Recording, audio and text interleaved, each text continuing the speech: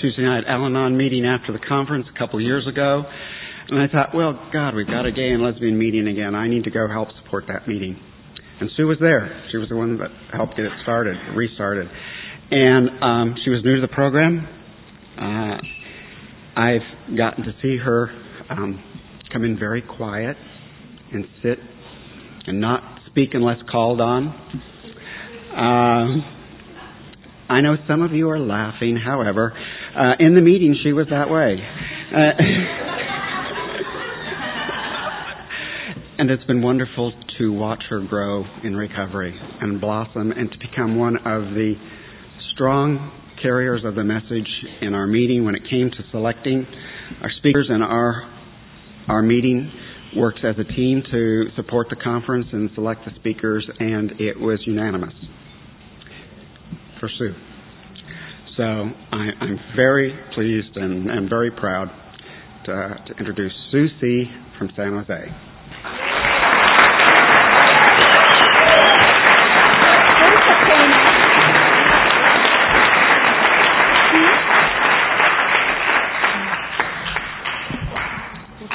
You might want to go get some. Oh, gosh. Good afternoon. I'm Sue, grateful member of Al-Anon. And if anybody had told me that I would be up here like even 6 months ago, I would have thought you were all crazy, but now I know you're all crazy, and I am here. And of course, in the time since this kind of came to happen, I've made about 1 million notes. I've done this 150 times at least in my head, and it was wonderful. I'm sorry you all couldn't have been there with me, because then I probably wouldn't be here right now. And I'm sure that I'll forget 99% of what I wanted to say, and so I know that if one person in the room today hears something that they need to hear, then I will have been of service. And I think I'll start off with a little joke. Is Tom here? Tom D? Everybody, quite a few people yesterday asked me what an Al-Anon slip is, and Tom told me that an Al-Anon slip is 5 minutes of compassion.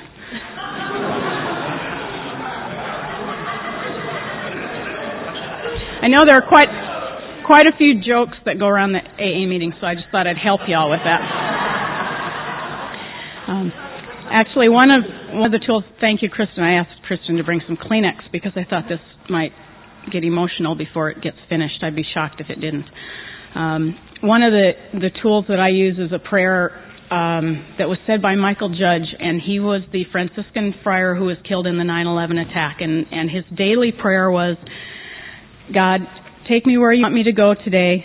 Let me meet who you want me to meet. Tell me what you want me to say, and keep me out of your way. And I think that there are many times, I'm sure, that that's God's biggest duty of the day, is to keep me out of the way. So hopefully he's up to the task today, and my ego can step aside and you'll hear something that he's got to say. Okay. Just calm down here.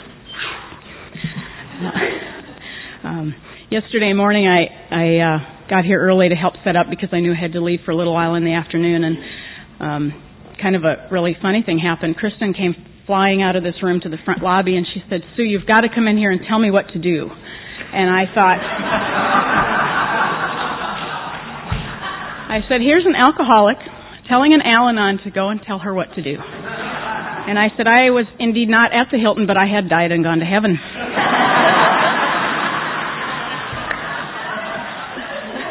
So I'm going to keep her around because it really helps me a lot.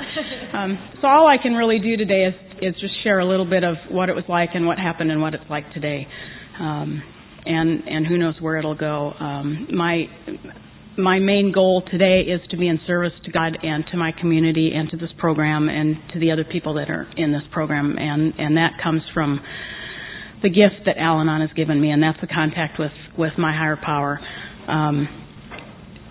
The word God will probably be used quite a few times in my little bit of time here, and if anybody had told me that a short time ago, I would have been shocked at that too.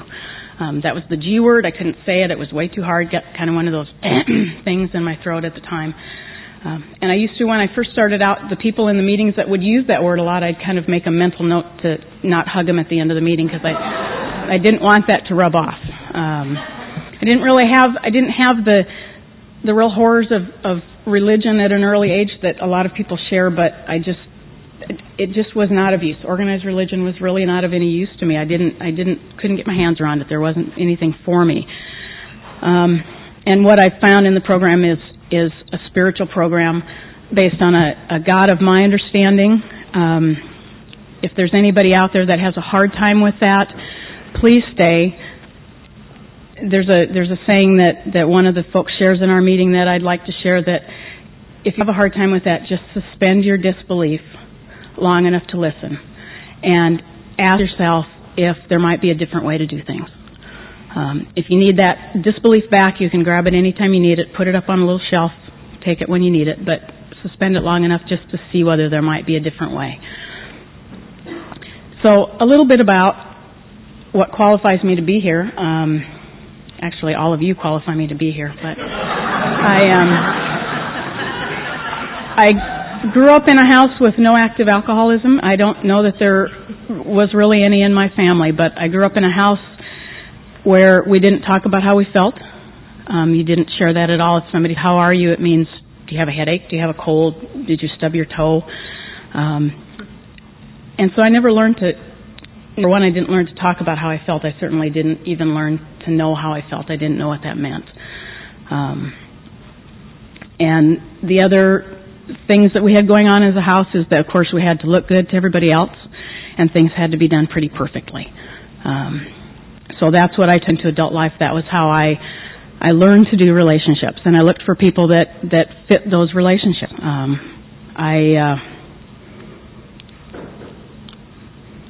I guess I sought out people that would do relationship on that same level, and I found them. It was pretty easy to do. I understand I'm not the only person that grew up in a house like that and went into adulthood thinking that that's how you did relations. So I had some early on relationships with people who could qualify for this program, certainly. I would say the first active, although I can't say that person is an alcoholic, but they certainly had a lot of alcoholic-like tendencies, was probably 20 years ago now, a woman who was using quite heavily and drinking quite heavily. And while we were in relationship, she was pregnant, she had a child, and at 13 weeks of age, that child passed away. And I would say that was from a direct result of abuse of alcohol and drugs. And what happened at that time, being the good Al-Anon that I am, I stepped up, I made all the arrangements, I handled the whole situation, and I didn't shed a tear. And anybody that knows me now probably finds that really hard to believe. But I didn't. I just didn't. However, about 3 months after the dust settled and life started moving on, I sat down in the middle of the living room and had a complete breakdown, and I cried way beyond any tears. There was nothing there, and what I knew at that point in time, absolutely knew in my heart, is that there could not be a God, that no God could allow this sort of thing to happen. What I knew then and what I know now, fortunately, are very different. So I went on from that relationship, or that relationship actually continued on for a while. The drinking continued, the using continued, and the violence stepped up to another level. Any sane person, any healthy person would have gotten out of that. I did not being sane or healthy. However, God did for me what I couldn't do for myself, and that person ended up moving out of state, which is probably good, because I would think I might not be here today had that not happened. Okay. Very thirsty. Excuse me. So life goes on. I have a few relationships, and then I meet my first recovering alcoholic. The really good news is that's where I got the introduction to AA. It was a person who worked that program to the best of her ability and to the level that she was able to and the level that she needed. We were together for almost 7 years. She was just shy of picking up her 9-year chip when she was killed by a drunk driver. She had said all the way through her recovery, the reason she quit drinking and quit using was because she knew that drinking and using would kill her. What she didn't know was that it would just be somebody else's drinking and using. What I knew at an even deeper level at that point in time was number one, I was all alone, and that there absolutely couldn't be a God again. Just kind of cemented that at a little bit deeper level. Of course, what I know now, again, is that, and there's a piece of literature that I love. I won't read it. It's not conference approved. But it talks about a conversation between man and God at the end of man's life, and he says, why do I look back at certain tough times in my life, and there's only one set of footprints in the sand? And why did you leave me why did you desert me at those difficult times? And God says, son, I didn't desert you at those times. That's when I carried you. What I know today is that those times when I felt like I was on autopilot was when God was carrying me. I'm sure there are other times. I could probably look back and see several of them, but those two I could not have gotten through on my own. Absolutely could not have.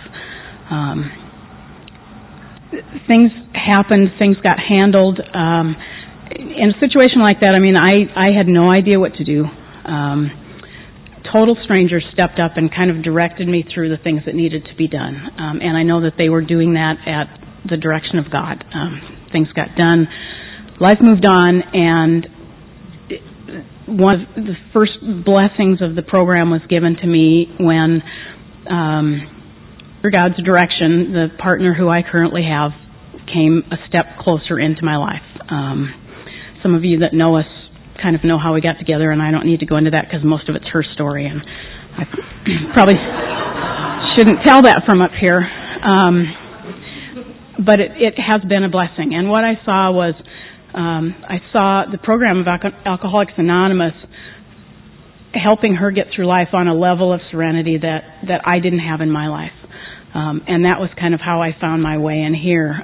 We were blessed to have dinner the other night with Sherry R. when we picked her up from the airport, and she asked me how I'd gotten into Al-Anon, and I said, well, actually I was working the AA literature table at the conference one time.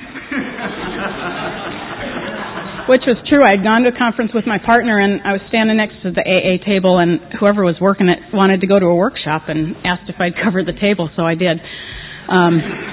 So I guess that was a pretty major Al-Anon slip, and was a good way for me to get into program. And that was when the Tuesday night meeting got started, and that is my home group and has been my home group ever since.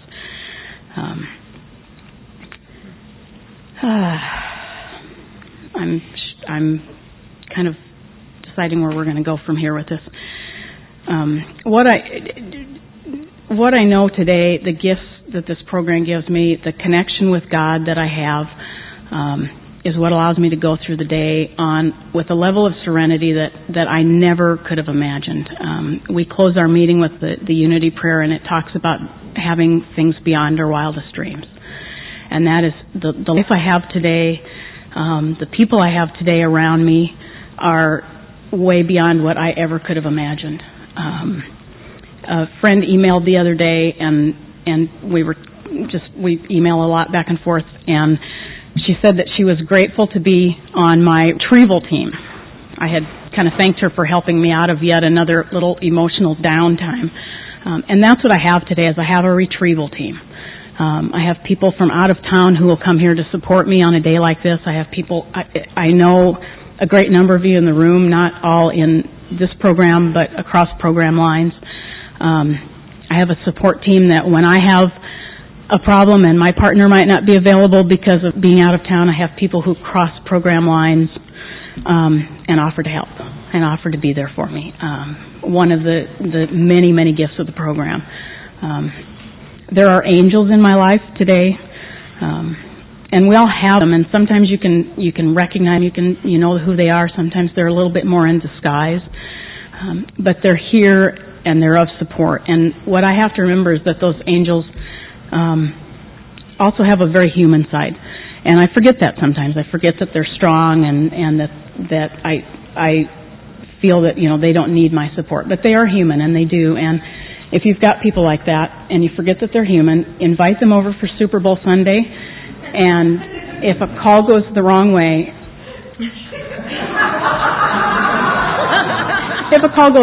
you'll see their very human side. But absolutely grateful for them. They're blessings in my life, and all of the things I have in my life, I can say, or at least my being able to recognize them are from the program of Al-Anon. What it's done for me is it's helped me to look at my side of the relationship, to be honest and present and real in that relationship. Fairly recently, I hit what I would consider, at least to date, to be my Al-Anon bottom, and it wasn't early on in the program. It was a few months ago. I'm going to backtrack just a minute. About a year ago, I met, through kind of coincidence, the woman who was Al-Anon speaker last year here. We became kind of email friends in the process of her preparing to come here to talk to us. She's become kind of my Al-Anon mentor. She's the person who lives this program day to day in her life. And she's become a very important part of my life and a great role model for me to follow. And a few months ago, both she and my partner, and within about a 24-hour period, told me that they weren't sure that they could be a part of my life anymore. And that was because I was not being real. I was not being present. I was not sharing from my heart and being honest. And what I realized was that I was risking losing the most important people in my life. What the program gave me is the tools to find my way out of that place. It gave me people who were willing to jump in the hole with me because they'd been there before and they knew the way out. And it gave me a whole new level of being in relationship with people. I know that if I'm not willing to be real and to be honest, and I can very easily give, that's why I'm here, that's why I'm in this program, born to give. That's maybe my next tattoo, I don't know. Maybe a little open hand, you know.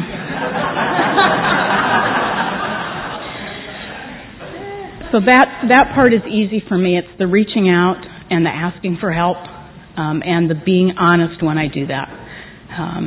Unfortunately, I have some people in my life today that, pardon my language, but they call me on my shit. They don't let me get away with the stuff, and they're there for me to move, through my life and to grow and to deepen relationships. And I'm learning what it means to be friends, and I'm learning what it means to be in relationship with a partner.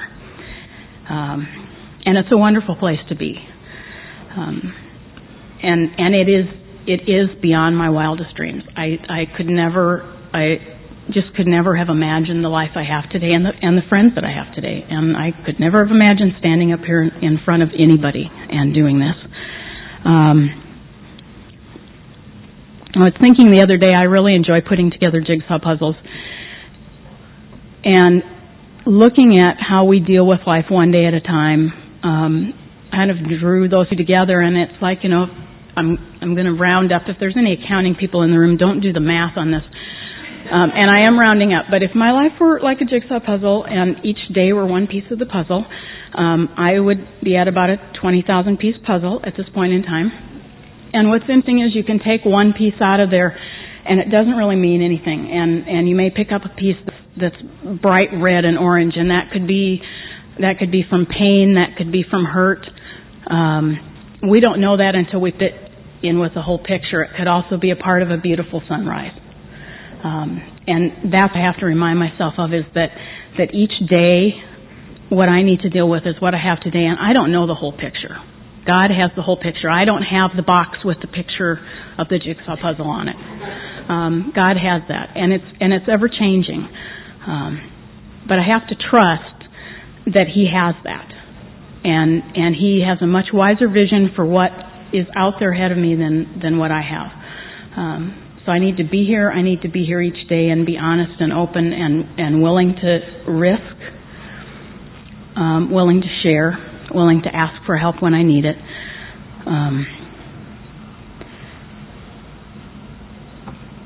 And that's my part in it. I don't need to worry about what's going to happen tomorrow, where it's going to go, who's going to be in my life, what if this happens, what if that. I used to spend my whole entire life doing that.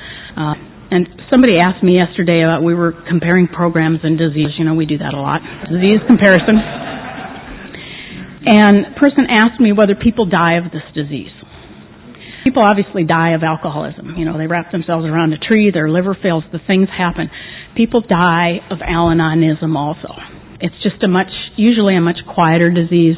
We oftentimes don't realize that's what it is, but it happens. And if I don't do the day-to-day work, that's the choice I have. That's the direction I'll go. I have a program here to learn to do life differently. I have the people around me for the support that I need. I just have to do one day at a time footwork.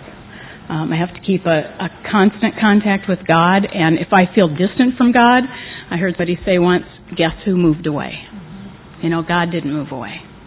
If I'm not close, then it's me that needs to get back on track. I had a couple other thoughts, and they just bounced off the other side of my head.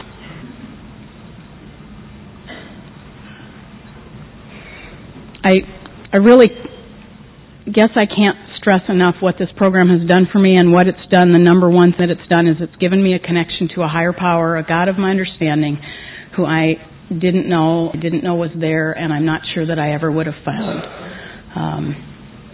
The gifts of the program are tremendous.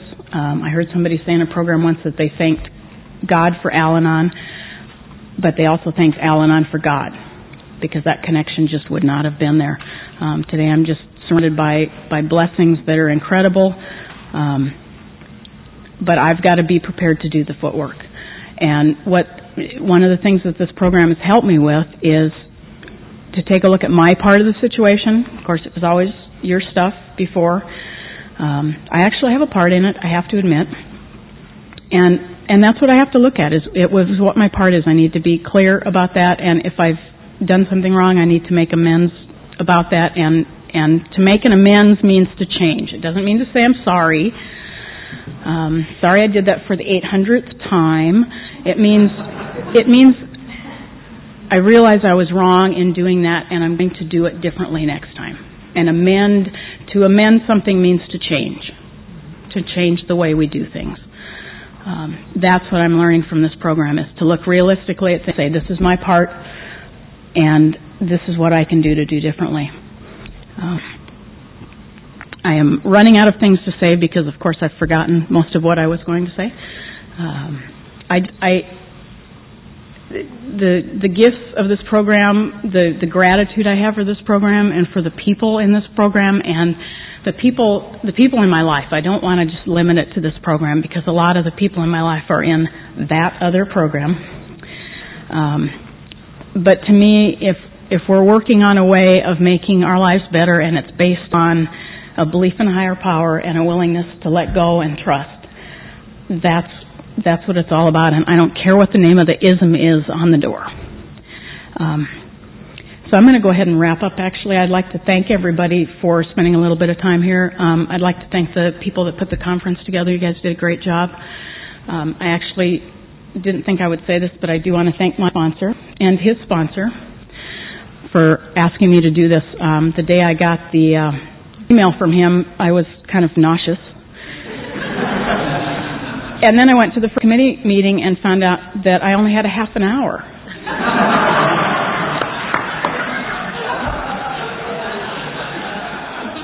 And I thought, what is that all about? Obviously, it's a good thing, because I think I'm on about 26 minutes, and I've probably said about 800 times already. So I'm very, very grateful. Thank you all for being here, and thanks to the committee.